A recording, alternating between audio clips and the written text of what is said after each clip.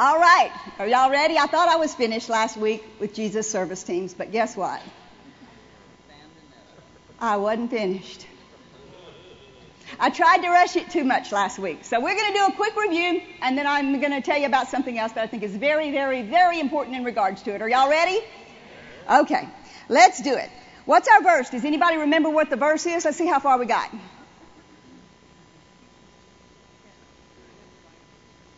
Ephesians 2:10 in the Amplified. And if you don't know that, we got to start all over tonight. So we got, 6 weeks to start from scratch and go over again. Are y'all ready? Are y'all ready? Okay. How many of you actually haven't been here for any of it? Just a few. So that's not too bad. That's not too bad. So we'll review so that these people have a clue about what's going on. And they won't be just so totally lost. So what we do on this verse is everybody reads it together because it's real important to you, not just to me, what this verse says. So we'll read it together from the Amplified. It says, "For we are God's own handiwork, His workmanship, recreated in Christ Jesus, born anew, that we may do those good works which God predestinated and planned beforehand for us, taking paths which He prepared ahead of time that we should walk in them, living the good life." You should emphasize that. Wait. "Living the good life which He prearranged and made ready for us to live." How many of you qualify for the good life? Everybody in here qualifies for the good life, even the ones that didn't raise their hand. You still qualify, okay, for the good life. So we talked about, the first week, we talked about where Keith and I came from. We talked about how we met and how we got in the ministry. And I'll tell you even a little secret story that I hadn't even told you yet. Keith and I met, I think I told you, when we were in junior high. And we ran off and got married 2 days out of high school because we just couldn't wait. And it didn't work, so we had to run off again.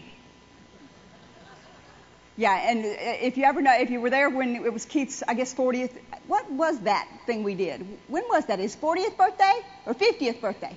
50th birthday. Yeah, I can't remember. We're still young.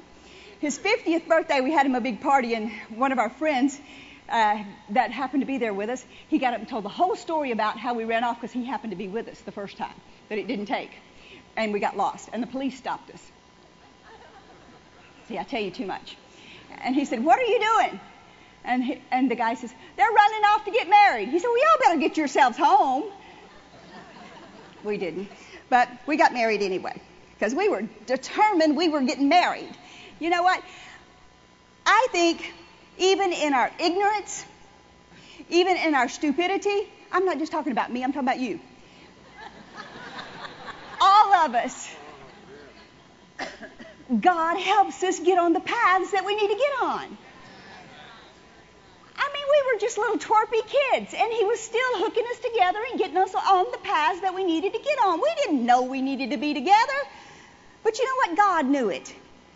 And He loves us, and He's such a good God, and He cares about us doing the right things, and He prearranges a good life for us. And He makes it ready for us. And if we miss it, then He says, "Oh, no, you missed it. You got off the path here." And He turns our car around and gets us on the path again and makes us go the right way again. We didn't get married the first time. The police got after us, so we had to go do it again. Now, we were carnal. We weren't even saved. Well, Keith was saved. I wasn't even saved. So I wasn't being led. I was being led, but not by the Holy Ghost. Okay? So you understand what I'm saying? God is a merciful God, and He loves us, and He wants us doing what He wants us to do. And He's out there cheering us on that we're going to get it right. He's not swatting us down that we're going to get it. "Oh, you messed up. You messed up." And knock you down every time. That's not who He is. Every time you mess up, what he wants to do is say, oh, it's okay, they messed up, let's pull them back up. You know the story about Peter and him going down in the water, and the waves were coming, and he's looking at the wrong thing, and the waves were crashing on him, and everybody tells it like, oh, Peter messed up. He was falling in the water, and Jesus fussed at him. How many of you have ever heard that? Because he messed up. He didn't look at the right thing, and so Jesus fussed at him because he didn't look at... What did Jesus do before he fussed at him? He reached out his hand and said, come on, I'm going to help you. Come on, let's get back in the boat. Come on, I'm going to fix it for you. And that's always what Jesus does first, is he always fixes it for us. So that's what this whole message has been about. Maybe everybody in here got off and started on the wrong path. Maybe you got going in the wrong direction. But God is going to help us, everyone, to get back on the right path, get going in the right direction, and doing the things that he's leading us to do. And it don't matter how many years you've been on the wrong path. It don't matter how many decades you've been on the wrong path. God is merciful, and he loves us, and he wants us doing the things that will give us the good life. He wants us doing the things that will give us the blessings that he has for us. He's not trying to keep them away from us. He's trying to get them in our lap any way that he can. Any little crack that you leave open, he's going to give you something. Like that little girl's purse. He's going to stuff it full of candy. He's going to stuff it full of stuff. And that's what he's trying to do. So we started out talking about how Keith and I met. And then the next week we talked about intersections and connections that we came across as he got us on that path. Every step that we took led us to something that he had planned for us. It led us to people that he put in our paths. It led us to things that he put in our paths. It led us to the Hagans that he put in our paths. It led us to the Copelands that he put in our path. They were very influential in our lives, don't you think? Absolutely they were. They've helped us and put things into us that there's no way that we probably would have gotten otherwise. But we didn't know when we went to Rhema how influential they would be in our lives. But because we took those steps and did what he told us to do that day, it made a difference a year from then or 2 years from then. But God didn't tell us that ahead of time. And he's not going to tell you ahead of time either. Because he don't work that way. And then he also put houses and cars and nice things that we intersected because we took those steps and went in that direction. He even put Dave in our path. Go figure that. I don't know. So we'll keep believing God, though. And then the next week, we talked about faithful service, that you got to be first proven. And you got to be faithful to what God calls you to do. And then we started on Jesus' service teams. And we talked about the next week being equipped to serve. And we talked about Moses. Remember that? How many of you remember Moses argued about that he didn't and couldn't do what God called him to do? Because he stammered. How many of you ever felt like you couldn't do what God called you to do or told you to do? Yeah. Every person in here. Because I have never in my life ever had God tell me to do something I felt like I could do. He's never done it. It's always been something that I had to reach for or believe God for. I never could see how I could do it. Never. I never could see how I could stand up here and do that. Never. I still don't see how I could do it. Sometimes I'll tell Dave if we get ready to go, I'm still nervous. I have to talk to Keith before I come up here. I remember one night, just as vivid as I can do it, Keith is about to get in the pulpit. They have to stop him from going out the door. Because I am hysterically crying. And I don't cry. And I am hysterically crying. I can't do it, Keith. I cannot get in that pulpit. I can't do it. He says, Phil, why? You love helping people. You love helping people. You love it. You love helping people. Why can't you go out there and help those people? And he talks me down off the ledge every time. Every time. Why? Because he loves me. And he knows I love people. And there's no way in your life that you'll ever be able to see everything that God has planned for you to do. But God will equip you to do it. And so we talked about Moses and what God had told him to do and why God chose him. Why did God choose Moses? Please, somebody remember the answer to that. Because he would do what God told him to do. And my favorite part about that is that every person in here can be, you know what, when we get to heaven, I don't know. And Keith's always talking about heaven. And I say, how do we know that? I'll look at him and I'll say, how do we know that? How do we know that? How do we know that? Where's that at? How do we know that? And, you know, when we get to heaven, there may be a continuation of the Bible. I don't know. Do you understand what I'm saying? There could be more to the Bible. And it could be your picture sitting there. You could be the title tonight. I'm going back and forth. You choose for me by the end. You tell me which one you think is better. A Few Good Men. You could be your picture there. Could be your picture there. Could be your. Or Keith said, "What about A Few Good Women, Phil?" I said, "Yeah, I like that one better." Or A Few Good Women. Or Called and Anointed. Because that's what we're going to talk about tonight. Because Moses, the whole reason that he was able to do what he did was because he obeyed the things that God told him to do. And he did it exactly the way that God told him to do it. I told Dave, what was it, when we taught on the night, that we told about all the specifics that they had to build the temple with and the details that they had to build it with. I think he spoke that night and Keith spoke in Grand Junction, so we were all three talking about our messages that night.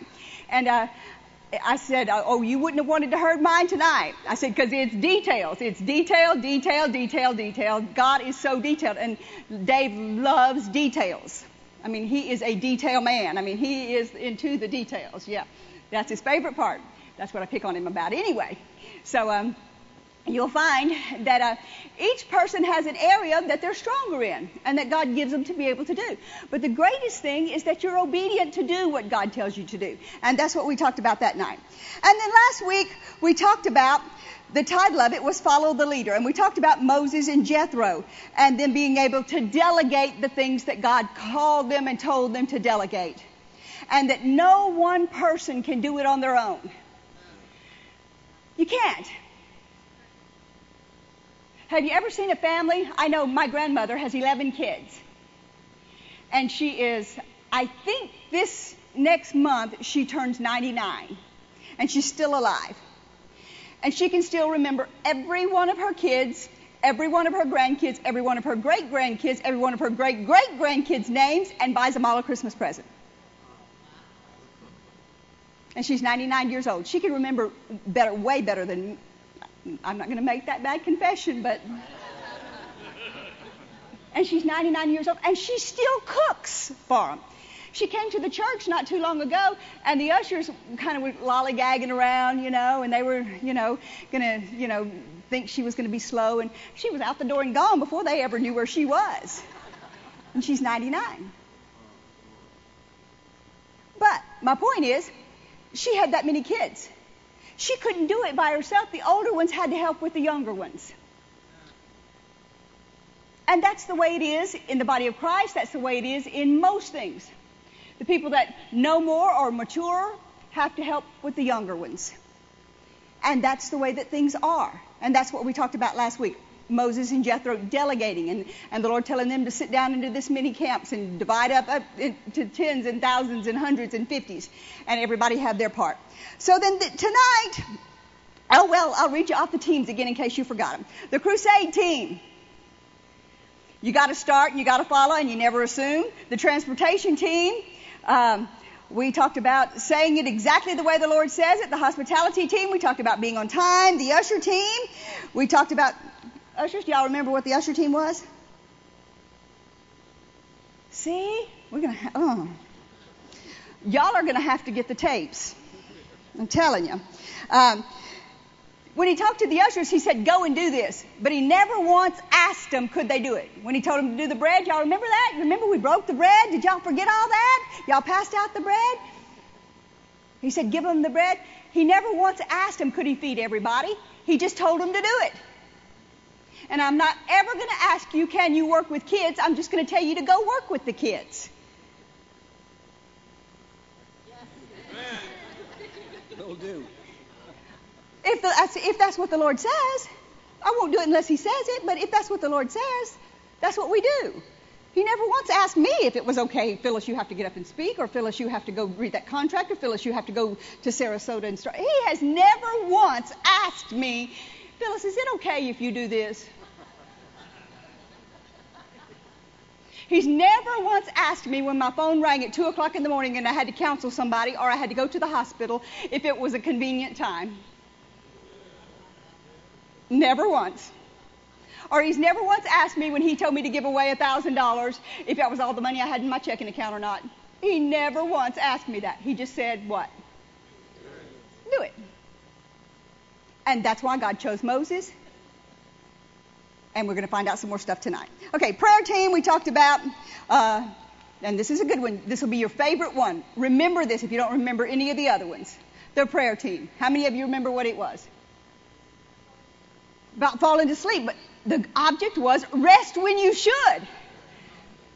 Remember that? You got to rest when you should. And the security team. Do you remember what that one was? Follow the leader. Remember? Don't draw your sword unless he draws his sword. Don't chop somebody's ear off or pull your gun. Follow what the leader says do. So don't jump ahead of the leader. And we talked about the Lord and him changing not. And God used Moses because he was faithful. So tonight we're going to start with another one. Are you not another team, but another topic about it. And I think this will really bless you because it was something that the Lord gave to me because I thought I was done. And you know, it's much more better, much more, as Dave said, gooder to do what the Lord says do than what you plan on doing. Okay? So he said you weren't finished, so that means I weren't finished. You get it? You got it? If he says you ain't done, guess what? You ain't done. So you tell me tonight after we're done if you thought I was done or not done, okay? All right, here we go. As a leader of the church, I was sitting there, and I was thinking, during the week, I find this very amusing. I worked in the secular world decade after decade, and I owned my own business, and I managed doctors' offices decade after decade. I did for a long time. And I was pretty good at it. So much so that I was able to go in, and you see all these shows and stuff nowadays where they go in and somebody's got a mess and they go in and they fix it. That's what I did. And I made a lot of money doing it. But in doing that, I was just sitting there this week and I was thinking, it is the oddest thing with a church. Let me tell you what I find odd. In all the years I worked in the secular world, and I did this, and I worked for large doctor's offices and things with several doctors working in them and stuff, never once did I have someone come in off the street and tell me, never once, I am supposed to manage this doctor's office. Get out of the way. This is what I'm supposed to do. Do you understand what I'm saying? I never once had anyone come in and say to me, I am supposed to be the one that runs your accounting department. I never once had anyone come in to me and say, I am the one that is supposed to run your x-ray department. I never once had anyone come in to me and say that this is my job, this is what I am supposed to do. In all the years I worked in the world. Nor did I ever, in all the years that I did that, ever just see a patient that walked in for the very first time say, this young man, I don't know him yet. Very handsome, nice looking, well put together man. I don't know him. Come in that day as a patient and say, you know what? I like the way you look. Come in here. You're going to be my executive administrator. And set him up in a big office with a nice desk, a nice chair, a nice window, and put him over my whole staff. Do you understand what I'm saying? In the world, I would never do that. Would you do that? As a doctor, would you do that? No. Anybody else in here? Raise your hand. How many in here own a business? Stand up for me, please. I just want to see something, see if I'm imagining things here. How many of you that own a business would let someone come in off the street Okay? You are meeting them for the very first time, and you set them up to run your business for you. Raise your hand for me now, please, real high. I'm looking real closely now. I'm going to take my time in case I miss someone. Raise your hand. You're going to let somebody run your business for you. And you're going to put them over a whole department, and you're going to let them take charge of something. Don't you find that odd? You can be seated. Now, I find it very, very, very strange that people think just because I'm blonde that they can come in here in a church and think that we absolutely lost our brain because we go to church. Don't you find that dumb? Don't you kind of find that dumb? That people think that because you serve God, you lost your brain. They do. I think people think that. Because you love God and you serve God, okay, you have, what is it called when they take your brain out? A lobotomy. Yeah, that's the word I'm looking for. That word. That when you get saved and you begin to serve God, you have a lobotomy. And you no more have any common sense. Because we have literally, in the Branson church, year after year after year, and before we started this church, had people to come to us and say things like, God told us we're supposed to run this for you. God told us we're supposed to run your accounting department for you. God told us, your accounting department now, I've never met them. Raise your hand if you think that's a wise decision. We'll take a vote on it. How many of you want your accounting money to go to someone you've never met before? You're going to get them to do your taxes for you. You're going to give them all your money. Now, I told you, I'm blonde, but I didn't have a lobotomy in my head. Or they come and they tell us, you've never met me before, but I want you to give me a microphone and I want to lead on this platform. I want to be the one with the microphone and I want to lead. I want to have the priority to lead the praise and worship and say and do just exactly like I say and do. I don't know you.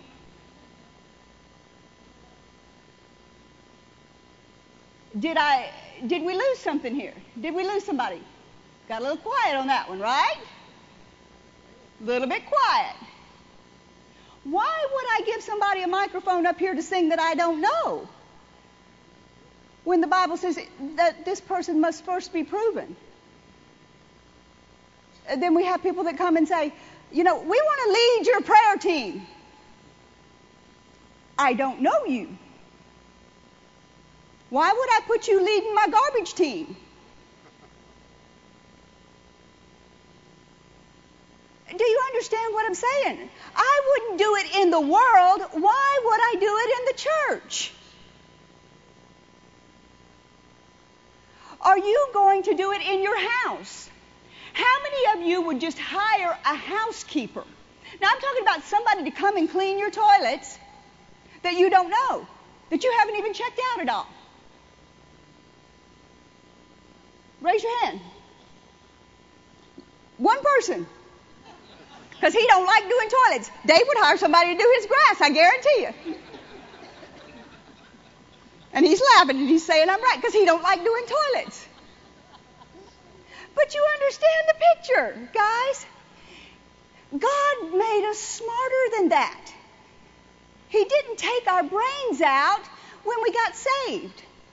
He gave us something that was even better than our natural brains. He gave us the Holy Ghost.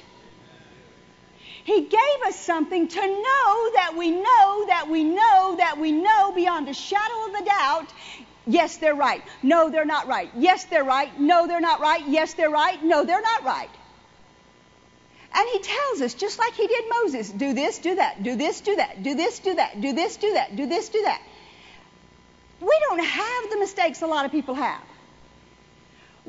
Dave deals with it all the time. He'll get a call from somebody. He'll say, what do you do in a situation like this? And he goes, I don't know. We don't have situations like that. I mean, pastors from other churches, am I telling the truth? We don't have situations like that. Why don't we have situations like that? Because we don't do stupid things. And I don't mean that dumb, but you're not going to just put this young man in an executive office with a big chair and a big desk and 5 secretaries to run your firm. You don't even know him. Are you? If you are, I ain't putting nothing in your firm. Do you understand my picture? Let's get some word on it. You don't have to take my word for it. Okay? You want to? All right. 1 Samuel chapter 15 in the NIV, verse 35.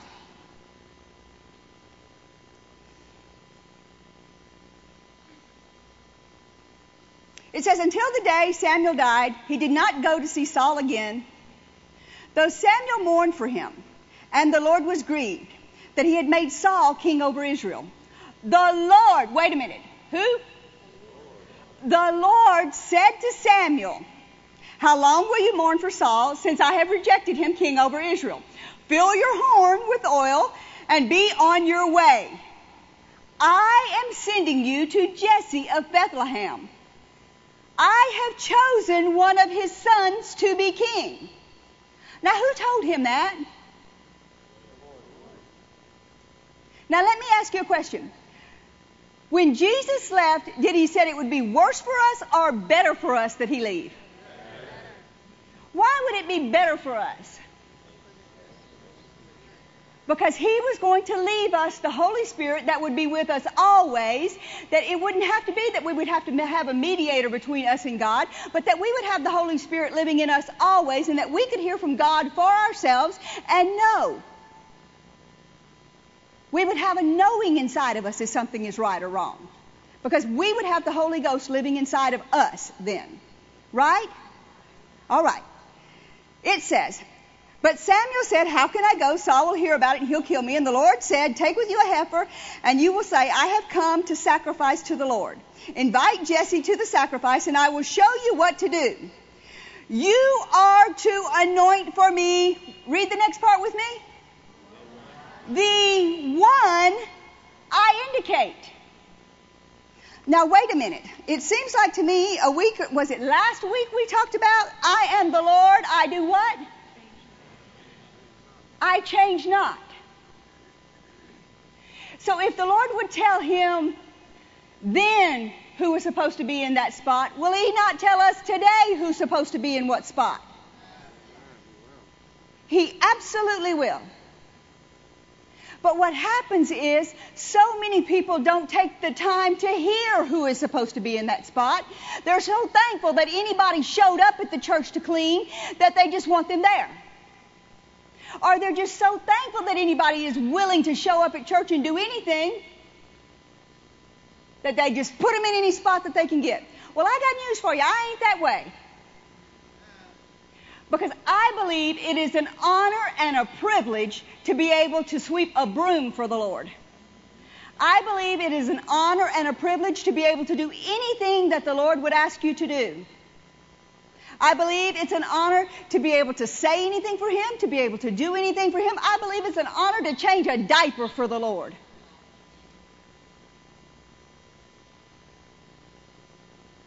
And I don't want one person in one spot begrudging doing something for the Lord.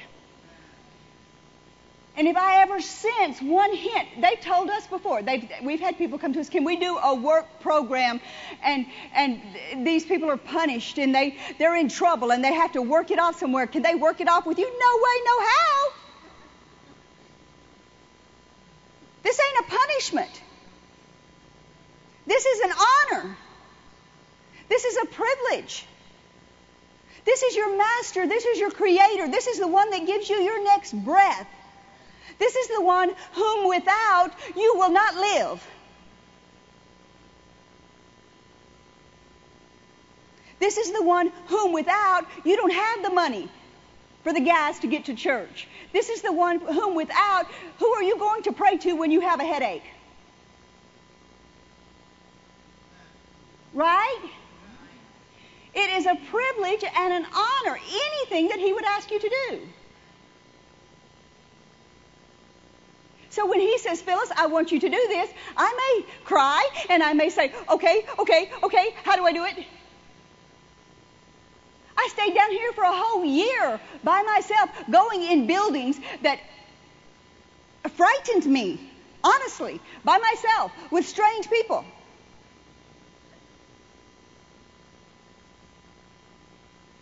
He'd be on the phone at the office because Keith was in a meeting, and keep me on the phone just on mute the whole time so that he would know I was okay. Some things you have to do to get to where you are. Sometimes you have to take a step to get to the next place. But God will show you what you're supposed to do and who is supposed to do it. But until you're able to see who is supposed to be where and what they're supposed to be doing, what did he do? Let's keep reading. You want to read? Okay, let's do. Never mind, I didn't ask. Let's keep reading. Samuel did what the Lord said, and when they arrived at Bethlehem, the elders of the town trembled. And they met him, and they asked, do you come in peace? And Samuel replied, yes, in peace, and I have come to sacrifice to the Lord. Consecrate yourselves and come to the sacrifice with me. Then they consecrated Jesse and his sons and invited them to the sacrifice. And when they arrived, Samuel saw Eliab and thought, surely this is the Lord's anointed that stands here before the Lord. But the Lord said to Samuel, do not consider his appearance or his height, for I have rejected him. Would the Lord reject somebody? Okay, well, he just said it. Okay? Let's see. Verse 7.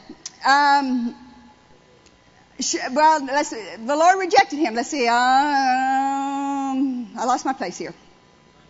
Right in the middle of verse 7. Okay. The Lord does not look at the things that man looks at. Man looks at the outward appearance, but the Lord looks at the heart. And that's what we were just talking about. God has never wanted anybody doing anything for him begrudgingly. The only way he wants you to give is how? Cheerfully. The only way he wants you to do anything for him is because you want to do it. It's an honor to be able to do it for him. It's a joy to be able to do something for him. He looks at your heart. God knows the end from the beginning, and he knows what people are going to do. He knows sometimes it may seem like the very right person for a place. But he knows that if you put that person in that place, okay, I'm going to say it.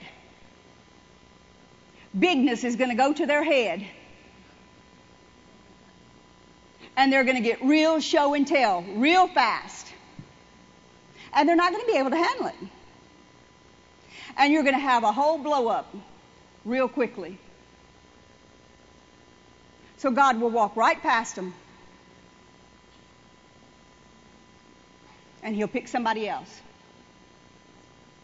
And it will look like to everybody in the room, well, you should have picked them. They're the oldest, they're the smartest, they're the wisest. Why didn't you pick them? But you keep on going down, and he rejects all the sons. And he looks at all the sons. He called another son in. He passed in front of Samuel, but Samuel said, the Lord's not chosen this one either. And then Jesse said to Shammah, pass by. But Samuel said, nor has the Lord chosen this one. Then Jesse said, had 7 of his sons pass before Samuel. But Samuel said to them, the Lord has not chosen these. So he asked Jesse, are these all the sons you have? They're still the youngest. Well, we're not going to sit down and eat until he arrives. And then he arose in verse 12. And the Lord said, what did the Lord said? Rise, anoint him. What? He is the one. He is the one. Now, if the Lord would tell him who the one is, would he tell us today who the one is? He will absolutely tell us today. There's been so many times. Okay, I'm just going to tell you right now. I could use about 20 staff. And all my staff in Branson is ready to, any one of them that I were to ask would be ready to pack up and move here. And Keith told them when we started the church. He said, how did he say it? Be ready to stay, be ready to go, whatever. Stay where you're stationed and go where you're sent. Okay? You'll find out real quickly. Remembering verbatim, they do real well at it. That's why you saw the offering wasn't it just as technical as what Keith does it. Have y'all ever seen Keith? It was just like, exactly. No, it's not, yeah. Anyway, we'll go forward. But any one of them would come. I love every one of them. They're just like my kids. I love every one of them. Most of them have been with us for decades. And every one of them would drop everything they have. They would move. They would sell what they've got. They would be here in a heartbeat. And they would do whatever you asked them to do, night or day. And they've proven it year after year after year after year. And I keep trying to make this one fit and keep trying to make that one fit and shoving a round peg in a square hole. And the Lord just keeps telling me, wait. Wait. Now, do you know how hard that word wait is on your flesh? That one little word, it's a little short word too. W-A-I-T. And I had Rob and Dan here, and he said, send them home.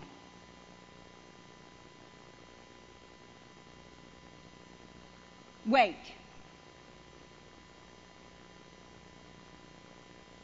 But you know what? That is a person's life we're talking about. That is their family, that is their kids, that is their life. And I don't like missing it. Have you ever missed it before? It stinks, don't it? I don't like it. I like getting it right. And you know what? I pick on Dave a lot, but the day Dave walked in the door, I said, I don't know this man. I wouldn't set him up in an executive office. But the day Dave walked in the door, I knew he was right. Keith knew he was right. He's been with us for 10 years. Sometimes I want to beat him, but other than that, he knows it. Sky and Janet's been with us forever. But you know when somebody is right. You know it. How many of you know in your heart when something's right? You know that you know, and sometimes you just try to make it work anyway. And what do you wind up with? A mess. You wind up with a mess. And it's not smart. It's not the way to go. So the Lord said, rise and anoint him.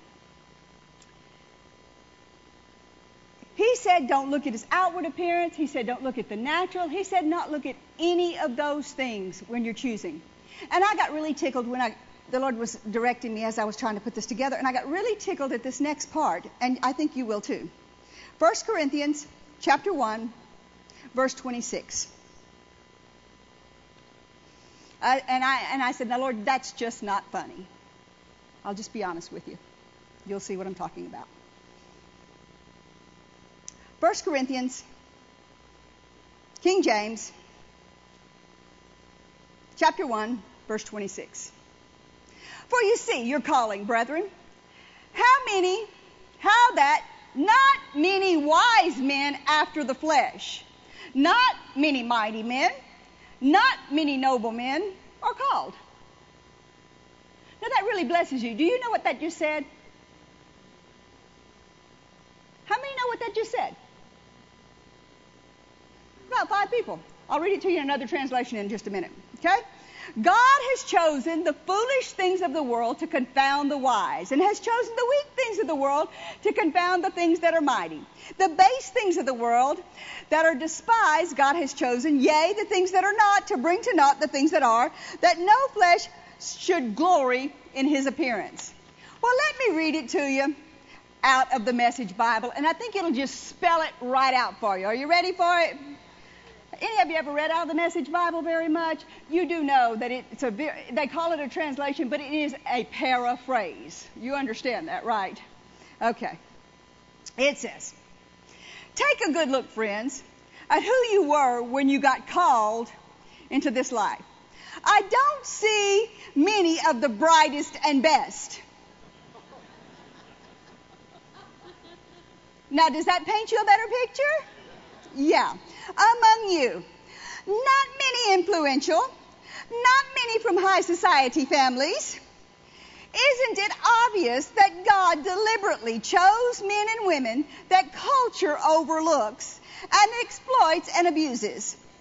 Chose these nobodies to expose the hollow pretenses of the somebodies. That makes it quite clear that none of you can get by with blowing your own horn before God.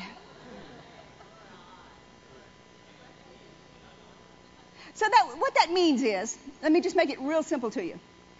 I know that I ain't smart enough to be up here doing this. That's what it says. And that I couldn't do it without God. I know it. And every time I get up here, I don't care if I've done it once or however many times now it's been since 1982, I have to hear my husband sing, "The Spirit of the Lord is on me, He has anointed me." Every time. Or I forget it.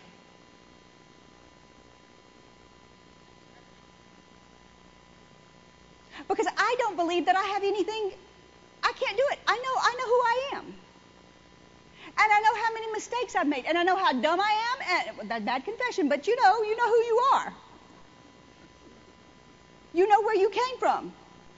You know what abilities you have. And you know in yourself you are absolutely nothing. But let me tell you, you got one that is way smarter than you living inside of you. Amen. And he lives in you, and he lives in you, and he lives in you, and he lives in you, and he lives in every person in here that has accepted him. And he can tell you how to handle every situation that arises. And he can tell you that she's the right one to do this, and she's the right one to do this, and he's the right one to do this, and he's the right one to do this, and he can handle 10 things, and he just don't even know it. He can handle a lot more than what he thinks he can. Don't give her too much, she's going to crack. He'll tell you that. But you got to listen. But why does he pick those kind of people to do it? Why does he pick people like me? Y-O-U. Because God deserves all the glory. We don't get the glory. It's not because of our smarts that we're able to do anything. That's why he would take Miss Brenda right here and put her in kids and make her anointed to tell the kids a song or a story and get her to know exactly what she needs to do to get them way past whatever problem that they're having. She may not have ever worked with kids before in her life.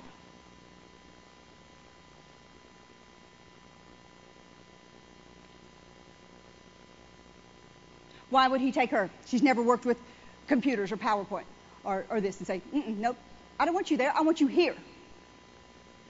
The guy that runs our TV department, tell you a story about him. He came to me. He was in Tulsa. We were starting our Branson church. And he came to me.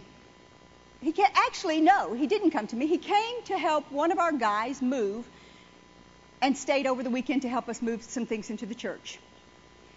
He was helping, was it Steve Pollard? He was helping Steve Pollard, one of our employees that had been with us for years, move into his place. And he helped him move some of his stuff. And we needed an ad for the newspaper. And Steve says, you know what, I think Devin can do some graphic stuff. He might be able to help you with the ad. So I went to him. I said, Devin, what do you do? He said, Oh, well, I work for such and such, and I do this and I do that. And I said, what's your goals? What do you want to do? I'm always interviewing people, in the back of my mind. I'm always kind of seeing where they fit, where they what's God telling me to do. I'm always checking my heart. He said, well, my goal and what I believe God's called me to, what I believe God's called me to, where I believe God has put me to serve is youth. I said, is that right? Well, we don't have anybody doing youth. That's what I said. He said, I really feel like that's what I'm supposed to do. I said, great. I said, well, I need a newspaper ad. Would you be willing to do that for me? Sure. So he did the newspaper ad, and he did an excellent job on it. Got it for us at the time we needed it, which was like overnight. He had to stay up all night and got it for me. I thought, that's the kind of person I like. Keeps their word. They did it. They did it with excellence. They did it right on time. Come to him the next day. He knows this story. He don't mind me telling it. He comes the next day. He presents the ad to me, shows it to me. I said, Devin, you like Tulsa? Well, it's okay. How would you like to move to Branson? I don't know. Why? You want me to help you with your youth? Nope. I want you to help do graphics for us. I want you to work and we need covers for Keith's albums. We need this, we need that. Would you be willing to do that? No, ma'am. I wouldn't. Thank you for the offer, but I wouldn't. I said, would you do this at least? He said, I'm called to do youth. He repeated it to me. He looked me square in the eye. I'm called to do youth. Do you understand? I'm called to do youth. Gotcha. Heard it the first time. Called to do youth. Got it. I said, would you at least go home tonight and pray about it? Can I pray with you before you go? I prayed with him. He got up, walked out of the office. He came back the next day. He said, okay, I'll do it. It wasn't 6 months. Do you think it was 6 months, Dave? It wasn't 6 months. God dealt with us to get a TV department.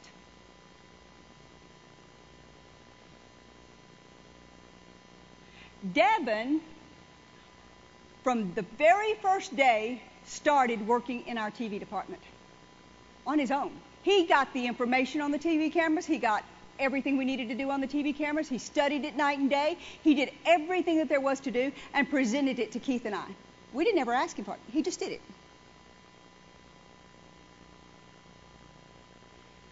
Devin started from knowing absolutely nothing about TV to running our TV department today. Have y'all seen the broadcast? Do they look okay? Does he do an excellent job? I think he does an extraordinary job. Well, we started youth, and I went to Devin and said, Devin, come help me with youth. Do I have to? I have tried my best to get Devin to help me in youth. I did it for years. He wanted no part of youth. Absolutely no part of youth. He wanted no part of it. And I tried to get him to help me with youth. Why is that? God loves us. And he sent him there that weekend that we needed that ad. Do you understand that? God was directing his steps, putting him on the path. He didn't even know it. Had him in the right place. Now, Devin could have messed up and said, no, I am not doing graphics for you. But let me tell you the best part of the story. You want me to tell you the best part of Devin's story? Yeah. Not that he does TV for us. You see him around here. Have you seen him around here? I'll introduce him. He'll be here this weekend. Devin gets there to Branson. How many years was it, guys? 3 years? Him and this cute little girl start seeing each other. He ends up married. He's got 2 of the cutest little kids you have ever seen in your life. And the happiest person you'd ever want to meet. And I mean, he's just exuberantly filled with joy all the time.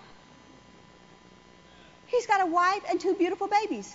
And he has grown into what was a teenage boy to a man of God. Ask any one of my staff. They'll tell you. Is that true? It's absolutely the truth. But what if he would not have even considered something different from what he was absolutely set on doing? What if he wouldn't have even considered that maybe the leader could hear from God and do the graphics? He wouldn't have been doing the TV. He wouldn't have met Cassie. He wouldn't have had McKenna and Caden. He might have a totally different life today. He might still be a single bachelor living in some other state somewhere. But then again, I believe God's merciful, and he'd have brought him back to me. Hey, I've had people leave us, and I've looked them square in the eye, and I'd say, hey, if you're not doing more for God in a year from now or 2 years from now, I'm going to find you, I'm going to kick you in the tail, and I'm going to get you back here. And I absolutely did it. You've got to be serving God somewhere, okay? So let's find some people that actually did that and why they did it. I know what time it is, so y'all know what time it is? Good. We all know what time it is then. It's Friday night, yeah. Yeah, it's Friday night. I used to pick on Keith because he went too long. I don't do that anymore.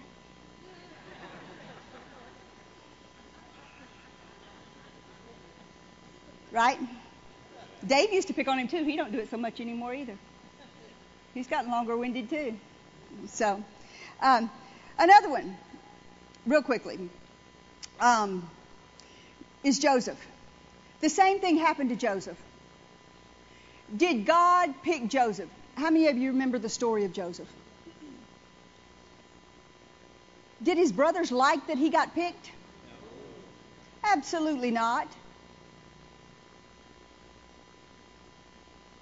What was the deal with Joseph? Why would God pick Joseph? Because of his heart. And he would do what God said do. It's the same thing as Moses. You're going to see a pattern here on these people. Why did God pick David? He was a man after God's own heart. Do you begin to see a pattern with these people? They didn't get up one day and say, okay, today I'm going to serve God, and today I think I'll just not serve God, and today I'll serve God, and today I think I won't serve God, and today I'll serve God, and whatever they did for God, they did it with their whole heart. They did it with every fiber of their being. They did it from daylight till dark. They served God. Because they love God. They did it with a heart of intensity. And then we can talk about Samuel. But let's read that verse about it. Colossians 3, verse 23. Whatever you do, do it heartily as unto the Lord, not unto men. Now, I said at the beginning, you could title this whatever you wanted to title it. A few good men, a few good women are called and anointed. I want to call it a bunch of good men and a bunch of good women. Because I believe that we can all do exactly what God tells us to do. And I believe just like Devin or just like any other person, no matter what we think that we're called to do, God can put us exactly where we need to be to do exactly what we're called to do if we'll just give Him an opportunity to do it. There's a lot of things. Dave didn't think he was going to be up, I don't think, preaching all the time. Did you think he was going to be up in a pulpit preaching? No. When Dave first started coming to us, he was sweeping floors, working in a parking lot, ushering, doing whatever needed to be done. But God knew. God knows the heart of a person. And He sees the end from the beginning. And that's what He wants to see in each and every person that's in this room or in any place that you're going to be. He wants to see what your heart will be towards Him. He wants to see if you're just going to be serving Him for what you can get out of it, or you're serving Him because you love Him, because of what He's already done for you. Because you know that by His stripes you were healed. Because you know that if you mess up today and do something really, really, really dumb, all you've got to do is lay your head on your pillow at night and say, oh, God, forgive me. I messed up again today for the 99th time. But I know your mercy and I know your love. And you said you'd clean me and wash me up. And tomorrow morning your mercies would be new again. Thank you, Lord. Because that's who He is. And because we couldn't take another breath without Him. So why wouldn't we want to serve Him? Why would we hesitate if He asked us to do anything? Turn with me, if you would, to Ephesians. Chapter 6, verse 5. It says, servants, be obedient to them that are your masters, according to the flesh, with fear and trembling, and singleness of heart, as unto Christ. Not with eye service as men pleasers, but as servants of Christ, doing the will of God from the heart. With good will, doing service as unto the Lord, and not to men. Again, I read this in the Message Bible, and I thought you would really, really enjoy this. Verse 7. It says, work with a smile on your face, always keeping in mind that no matter who happens to be giving the orders, you're really serving God. And that doesn't matter if it's here in the church, or if you're serving God at a secular job, or if you're serving God cleaning somebody's carpet, if you're serving God cleaning somebody's toilet. He may have to get a job cleaning toilets, who knows? Look at him. He's looking at me like, that woman has lost her mind. Whatever you do, wherever you are, whatever God has called you to do, if it's here in the church and He's asked you to do something, you do it as a service to Him. Or if it's your job out among the world, and you're doing a job, and you're a secretary, or you're a lawn boy, or you're a mechanic, or you're a pilot, or you're a doctor, or you're a secretary, or whatever you are. It doesn't matter. You should put this verse up on your refrigerator and read it in the morning before you go out the door. Or like we said the other week, wherever you see the most, the refrigerator or the mirror. Whichever one you look at the most.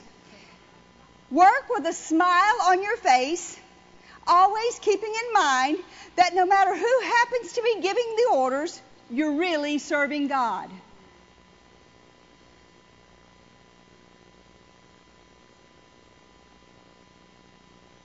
And that's what every person should have before them. So I want to cover a couple of things in regards to here and our service teams. And I want to explain a couple of things to you. The service teams were started in Branson as a response to the Lord directing Keith to start them. The Lord told him, I want you to start something called service teams. At first he thought he would call them ministry teams. But do you know what ministry is? If someone is going to minister something to you, what are they going to do? They're going to serve you. But to keep people from getting their minds wacky and fruity and flaky,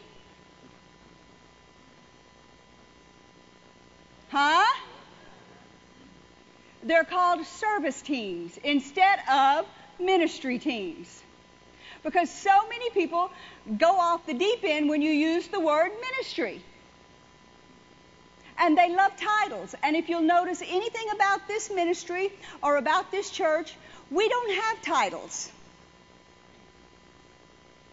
The only title we have is I am Mrs. Keith Moore.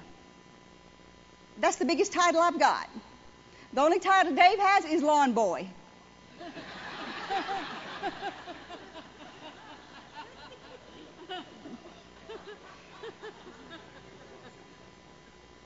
I mean, we don't. People will ask Dave what his title is. He said, what are we doing right now? Okay? Are we working on this? Are we working on that? Janet, how many jobs do you do? Sky, how many jobs do you do? We don't have titles. Where'd Amy go? Oh, she's not with the choir? Yeah, she's sitting back there. Yeah.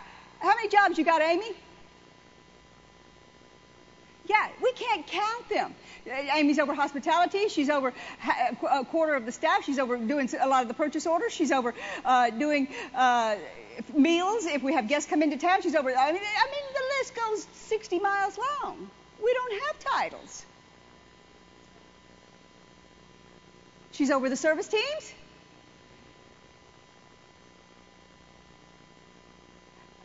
But why would you need a title? What does a title mean?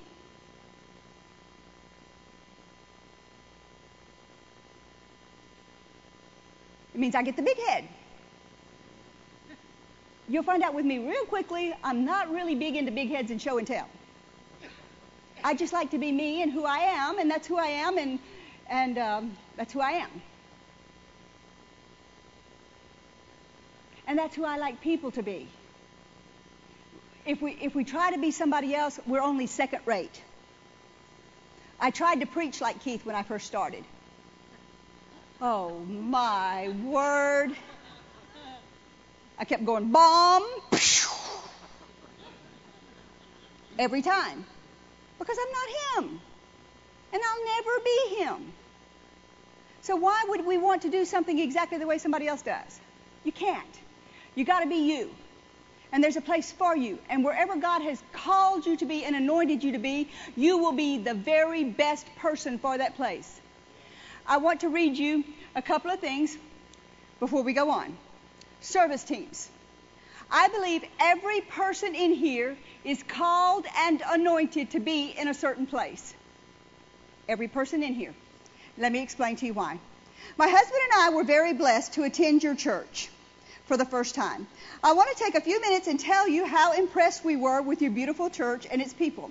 From the moment we turned into your driveway for the very first time on Thursday evening. We are a staff member of such and such ministry, which is a very huge ministry, in his office and church. And we are church members of this very huge church. And so we're very familiar with excellence. First, the young man with the dark mustache who stood on the main street at the entrance smiling and waving was so friendly because it was him each time that we came to your church. The landmark helped us to know which drive to turn into. Second of all, the parking lot men and women were awesome. Each person's bright green vest and their warm, helpful directions made us feel secure and know exactly where we were to park. Then to get to hop into those little carts, oh wow, first class. Third, the greeters were so very friendly. I really appreciate seeing their names in such large fonts on their name badges, which we are getting, every time we stepped into the sanctuary, which was so very peaceful. Fourth, yours are the most efficient and considerate ushers I have ever seen. They look sharp in their two different styles of jackets and slacks. The way they dutifully escort the women up and down the aisles, absolutely impressive. It says, fifth, my dad always used to say, you can tell an outfit knows what they're doing if the bathrooms are clean. Well, the women's restroom was not only clean, but the array of scented and quality hand soaps and lotions were just excellent. I cannot forget to mention how wonderful it was to have hot water also. Finally, I love seeing the young teenagers helping the cameramen with the cords. They are very discreet in their actions, and they seem to take pride in their work. We stayed over Saturday night to be able to attend your Sunday service, and we were very glad that we did. It was an understatement to say that. Everything about the service was wonderful. The band, the choir, the way that Pastor Phyllis read the testimonies, the audio visual. The mostly we enjoyed the teaching. It was outstanding. You give direction like a good, loving father, strong yet humble. I have found that you're on TV every Sunday, and I'm going to begin watching. Thank you for the price that you've paid over the years. It is evident that you're making a difference in people's lives. Well, it made a difference in theirs, right? And what was it? Was it Keith and I that made the difference? Every single person that they came in contact with was called and anointed to do their job. Every single person. Listen to this one. It says, I'd like to give you a testimony about the wonderful parking lot team. I came to church on Friday night, and a man came up to me in the parking lot and said my tire was low. He proceeded to tell me that the parking lot team had an air pump and they would be able to put some air in it for me. I put my family into church and was going to find someone to help me when one of the parking lot team came up to me and asked me for my keys so that he could fix the tire. I never saw my keys again until after church. Then they were given to me plus over $300. And I was told that they had put 2 new tires on the front of my car, and the money was there to get 2 new for the rear and balanced. The store had closed before they could put all 4 tires on. Was that Keith and Phyllis Moore? We didn't even know about it. That was the parking lot team. That says, thank you for the meetings here the last 3 days. These meetings are very important, and I want to tell you how important your congregation is. Everyone made me feel so welcome. I have never had anyone to pull paper towels for me before in a restroom. I told the lady how nice that was and how nice a service it was, and that she made me feel so very comfortable there. Awesome, awesome, awesome. The greeters and the helpers at the CD and book table and the checkouters, to have a person helping you throughout the whole line was just great. The traffic control personnel were so very organized and so very loving. The media center works so hard and is so really appreciated to make sure that everything is so detailed. The flower arrangements and the janitors, and oh my, the ushers too. They were so detailed. I know I have missed many of your volunteers, but oh, the cameramen, and so they keep going on. The cameramen too. The sound system, the text, the vocals, the band people. Forgive me if I've forgotten someone's name. I don't mean to. It just was so amazing to me that everyone in your congregation puts others first. You teach them to love as you do. You teach them the peace and to walk in love. We drive over 8 hours away every other weekend just to be in your church. Why would you do that? They didn't bring up Keith and Phyllis one time. Why did they do that? Didn't have anything to do with us. It had to do with the people loving on them when they came through the door.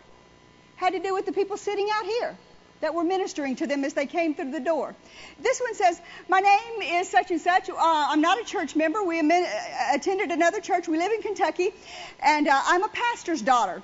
Said, my husband and I have been in church our entire life. That being said, we're first generation church people. I was so impressed at how your church seems to want to bless people in the smallest of ways. For instance, your bathrooms, for the size of your church, they're set up with such free products to just give away. That just blew me away. I was offered Huggies diapers, she says, and I know how much they cost.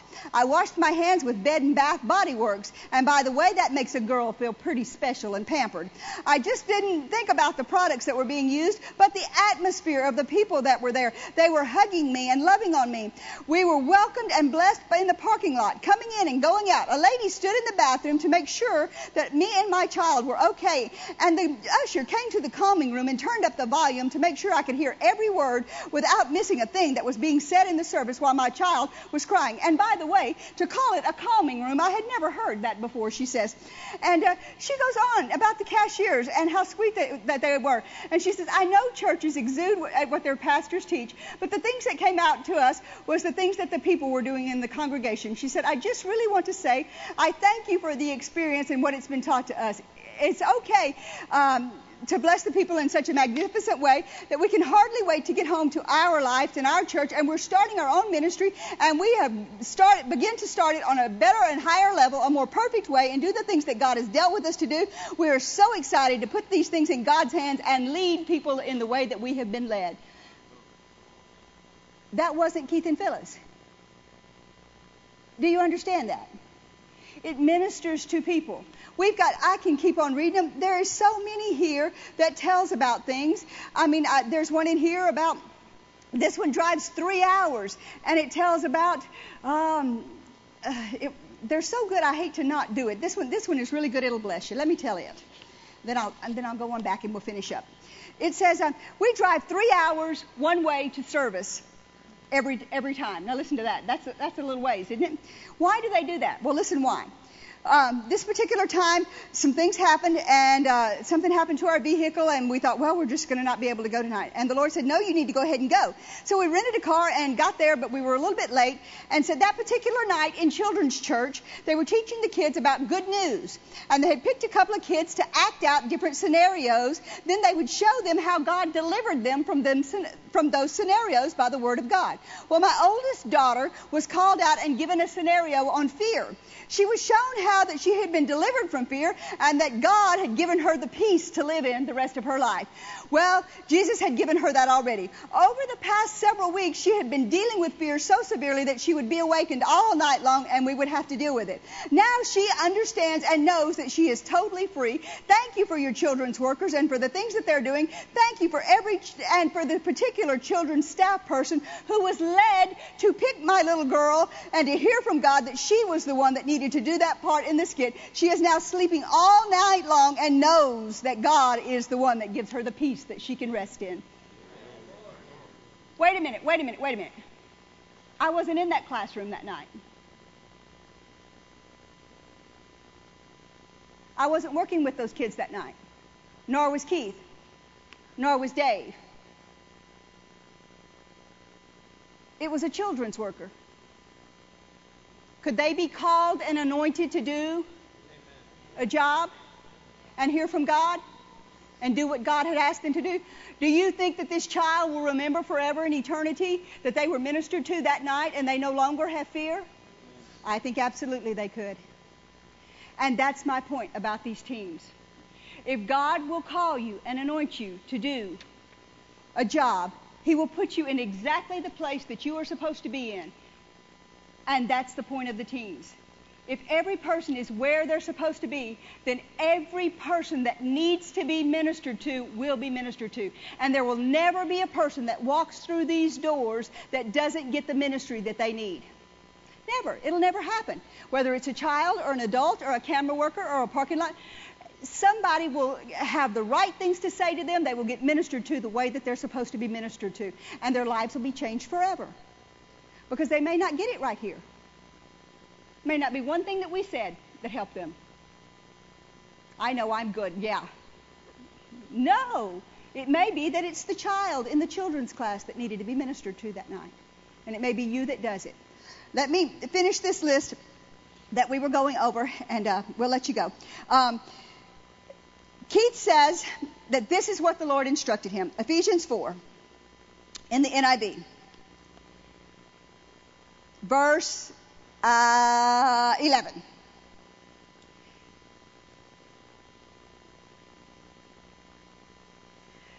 God gave some apostles, some prophets, some evangelists, and some pastors, and some teachers. But verse 12 is what you need to see, and this is where most people have gotten confused.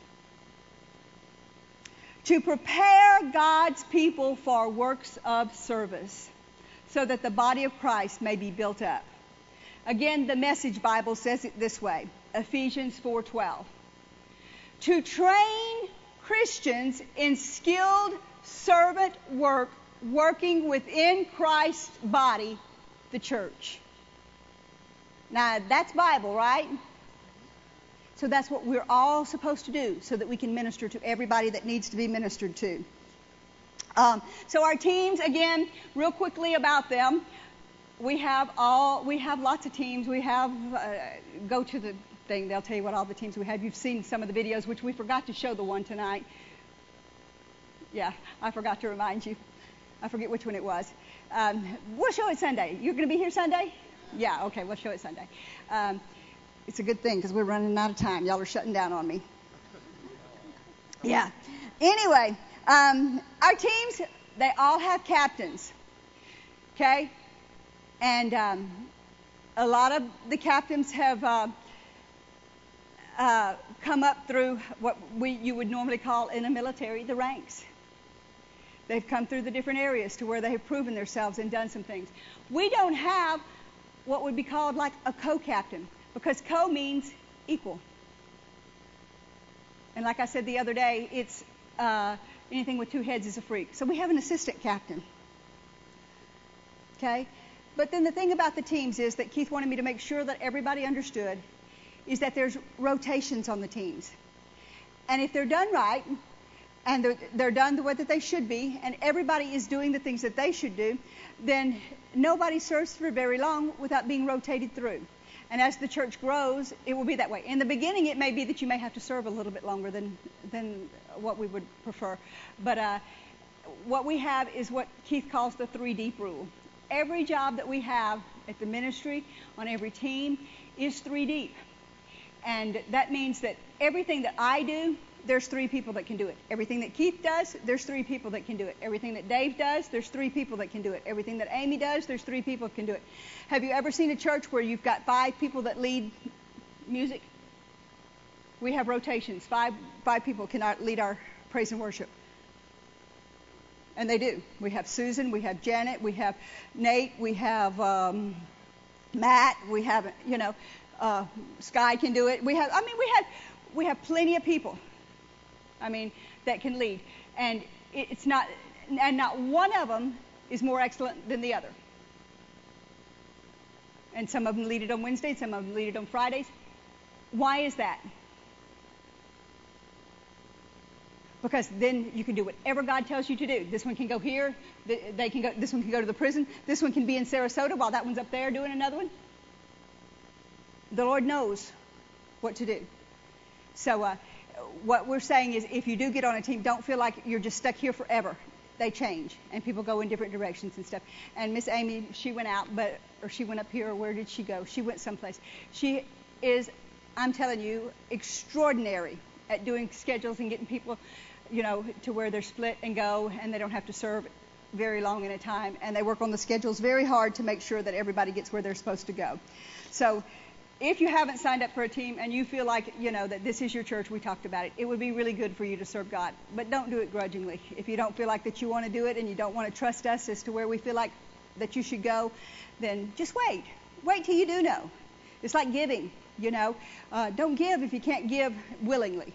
Don't serve if you can't serve willingly. And you don't trust. If you don't trust us enough to believe God that we know who's supposed to be where, I'll just say it bluntly, you probably shouldn't be serving. Because you don't trust us enough yet. Hang on to your shoelaces and wait. But God won't be happy if you wait too long.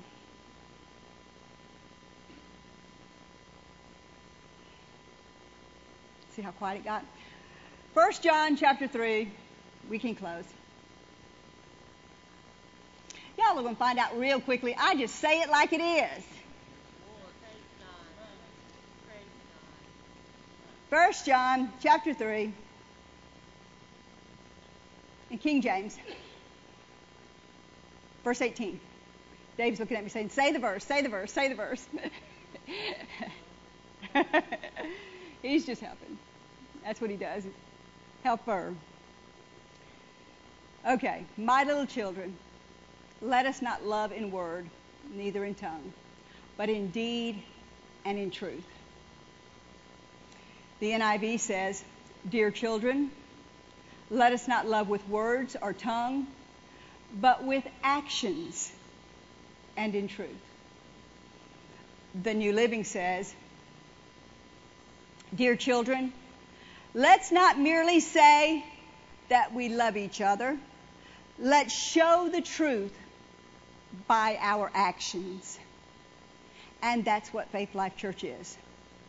When people come here, we want them to know that they are loved. We want every person that comes in here to know, you know what? You're loved. I don't care what else happened to you this week. I don't care if your husband hates you. I don't care if your mother hates you. I don't care who hates you. Somebody loves you.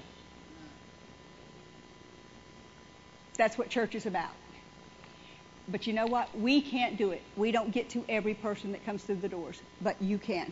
Whether it's the person sitting next to you, the person in the parking lot, the person's car door you can open next to you, whatever the situation is, you can love them in action.